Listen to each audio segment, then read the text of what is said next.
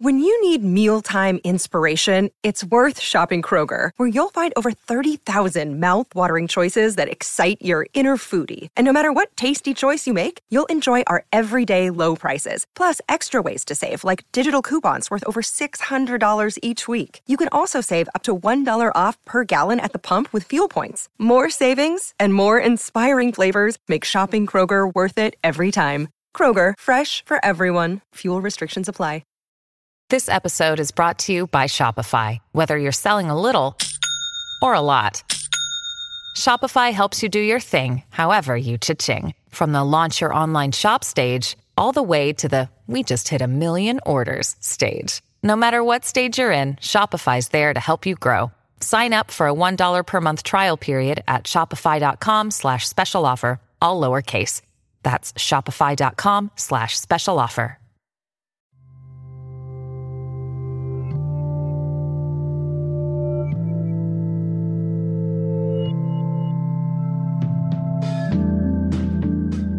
My name is Vijay Iyer. I make music.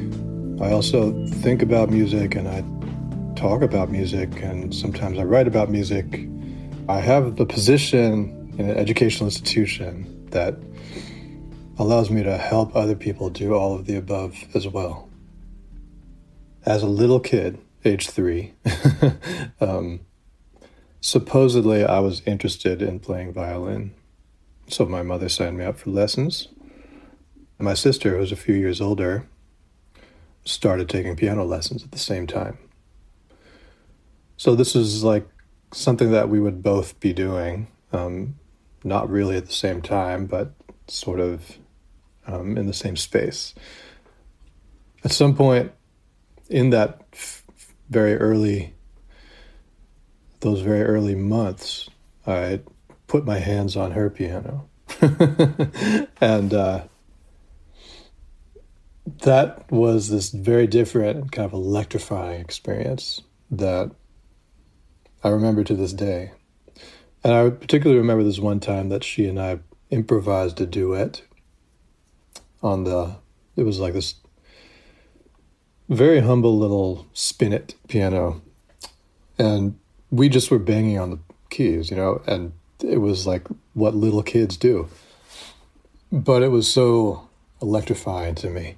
It really put me into a space that was very, that had this like vibratory and like incantatory kind of significance. And particularly the way that it connected with my body. Like I remember feeling the instrument vibrating. I still remember what that felt like. I didn't choose the professional path to be a music maker until I was 23, which is pretty late in the scheme of things. A lot of people go to conservatories or music schools or feel the calling and follow the calling, heed the calling from an earlier age. I resisted it or just didn't know what to do with it until I was an adult. And that made certain things hard, but it also meant that I had already lived a different kind of life by the time I made that choice to follow the call. So that, I would say, enriched my spirit in that sense. I quit violin when I was a sophomore in college, but piano would become much more important. And trying to be in this world of music called jazz, which is a complicated word, but trying to be anywhere near it or kind of do it any kind of justice took like a certain amount of passion. And I just found myself drawn to it constantly and just like obsessing over it. Even though that wasn't what I was studying in school, it was something that I was studying on my own terms. I was listening to a lot of music and trying to make sense of it, trying to play it, trying to write music and lead my own groups and put on concerts. And this is all while I was in college at Yale. And I would also come down to New York City to check out live music, and that was like definitely transformative. Just seeing, I remember different shows I saw then in the around 1990, 91, 92. Joe Henderson, Anthony Braxton, Cecil Taylor, George Coleman. I did see Prince in 1988, my freshman year. That was with Sheila E. on drums, which is phenomenal. When I moved to Oakland, California, in 92, initially to start graduate school in the sciences, which, I thought that was what I was going to do, was try to be a physicist. But as soon as I got there, I started playing in town. In particular, the apartment I wound up living in was across the street from this club called the Birdcage, with a K, Birdcage. And they had a jam session there every Sunday that was run by this guy in his 70s, and I was 20. So I would go and sit in, and then they figured out eventually that I lived across the street and that I had a keyboard. So then I got asked to be the house pianist, and they'd pay me some little pittance to show up with my gear. And so then I had to, being the house pianist at a jam session means that you're going to play for 5 hours, all kinds of tunes you've never played before, and you have to, be able to just be in it immediately. And especially, there might be a singer who asks you to play a song you've never played before, and here's the sheet music, but we're going to do it in a different key. And then they'll just start counting it off, and then you're. So, I had to learn how to do all that, and then, learning how to be in the band and not just function, but help, help it matter. Help it mean something to, to somebody. And that's where I learned, oh, this actually does mean something to somebody. So, a lot of kids who grew up in the suburbs and join their high school jazz ensemble or something, and then they're like, hey, I'm playing jazz, right?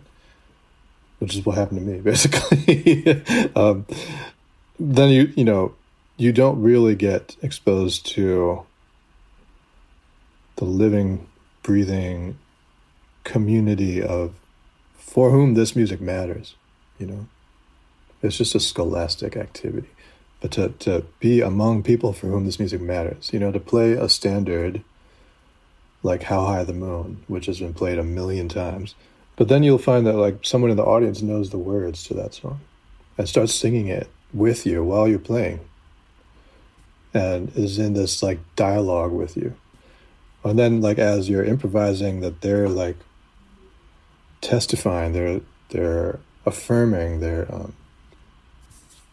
basically giving you verbal high fives, and that's the culture. That is the culture of elder Black women and men of Oakland for whom that meant something, and that's who I was playing for.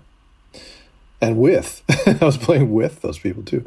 So that was revelatory to me, in the sense that this isn't just something you refine in a practice room somewhere and then play to impress your peers or something like that. It's actually, there's this intergenerational wealth of knowledge that I was just at the beginning of, very, very beginning. I was an infant learning how to crawl, It grew in me over time, this sort of through repeated exposure, this sense of love, just care and warmth.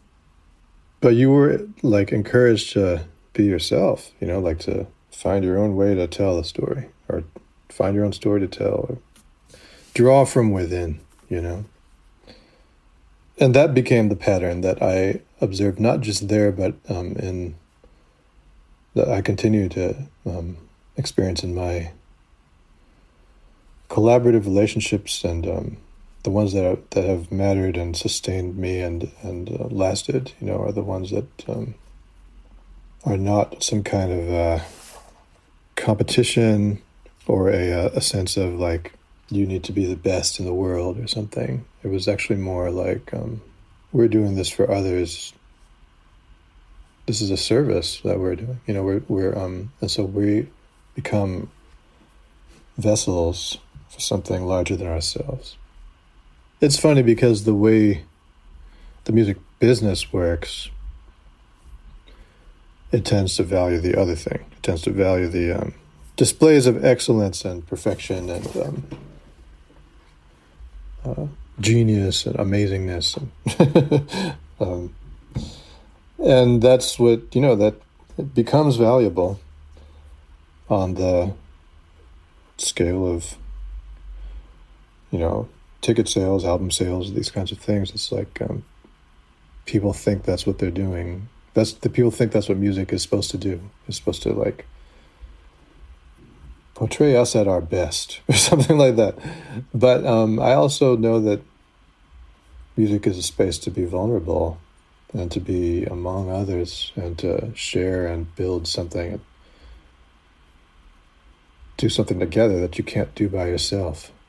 And so it's, it's all of those things. It's not like one needs to exclude the other. And certainly we value the people who had ingenuity and invention, inventiveness, and offered something to the world that didn't exist before.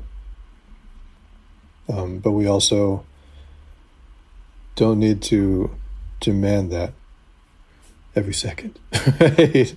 We can realize that music is doing something else, that music is serving as this connective tissue, this kind of a bond, something that binds us, and that, in fact, seems to be its primary function, is to bind us through feeling more than anything. So it's nice to be reminded of that. It's something like just, in a way, it's just a truth about the human species, that we do this for each other. What finally kind of was the catalyst for me to decide on a life in music, or to make it the center of my life, was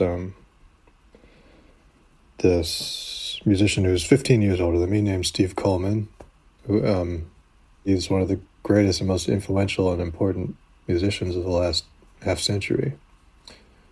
And that mattered to me because I didn't know if I had anything to offer, but he did. And I knew that he had something to offer because I had witnessed it. And so he kind of nurtured me and just invited me in. He invited me along with him. He took me on the road, It was validating. It was a trial by fire in a lot of ways, but it was also like he was very patient and encouraging and gave me gentle, sometimes harsh, but useful critique that like helped me grow.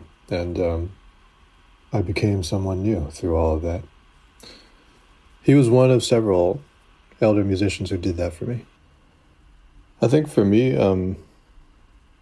that's always been a core, like, motivating force for me, is like the fact that we make music with and for and among others.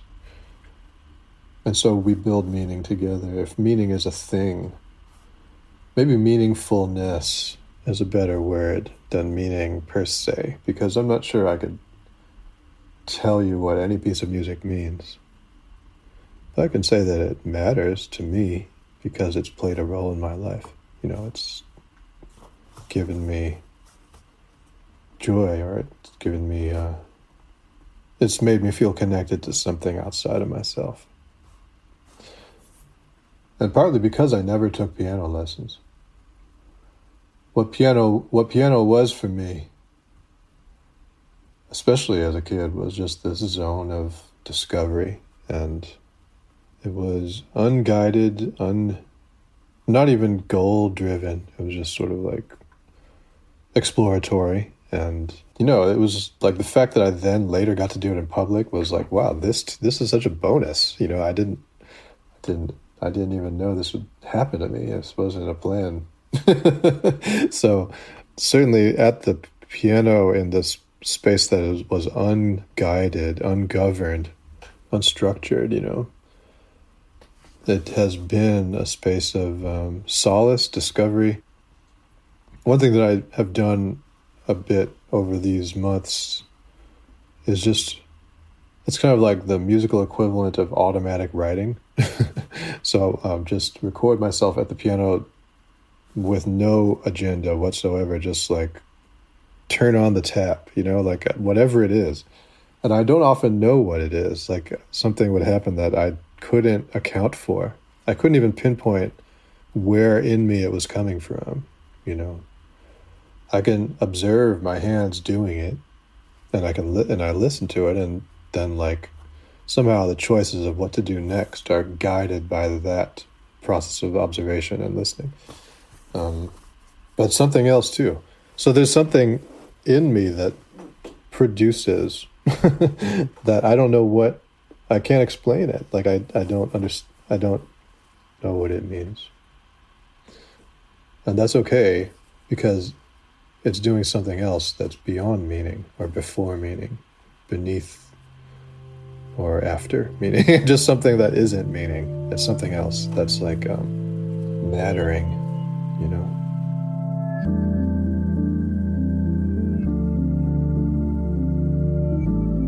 Making Meaning is a limited series from Ministry of Ideas. It is produced by me, Zachary Davis, and Jack Pombriand. If you enjoyed this episode, you can support us by sharing the show with your friends, subscribing, and reviewing us on Apple Podcasts. For more information, visit our website at ministryofideas.org. You can connect with us on Twitter, where we're at Ministry of Ideas. You can also email us at zachary@ministryofideas.org. We would love to hear from you. Ministry of Ideas is a proud member of Hub and Spoke, a Boston-centric collective of smart, idea-driven podcasts. You can check out all of our shows at hubspokeaudio.org.